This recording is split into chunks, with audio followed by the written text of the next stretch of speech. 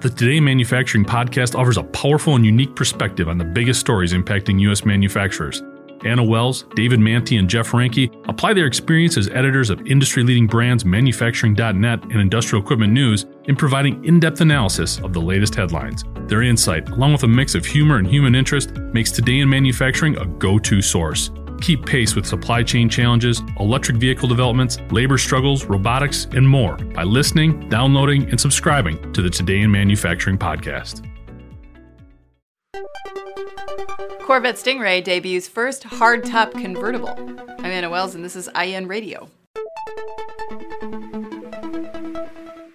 When GM announced this summer that they'd be moving the engine in the 2020 Corvette, people went bonkers.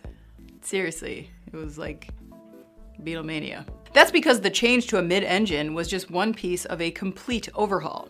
A redesign from the ground up that, according to Chevy, left only a single part carried over from the original. But there was more in store as Chevy debuted its Stingray this week, announcing that it would feature its first ever hardtop convertible. The new Vette will be ditching the cloth for a lightweight composite roof that swaps out a hydraulic system for 6 motors that can fold the top up or down at speeds up to 30 miles per hour. When the roof is off, it lives in a heat-resistant compartment that shields it from the massive heat that's kicking off of Vette's 495 horsepower engine. According to Autoblog, the lead engineer on the project says the company will likely build at least 50% of the new Corvette as convertibles, and that this version only adds 77 pounds of weight compared to the traditional coupe.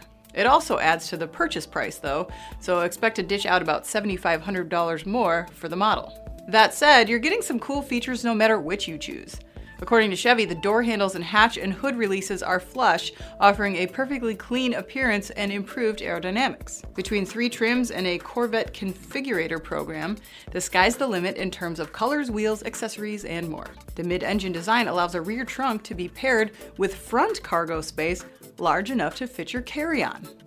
See, who says you can't have it all? I'm Anna Wells, and this is IEN Radio.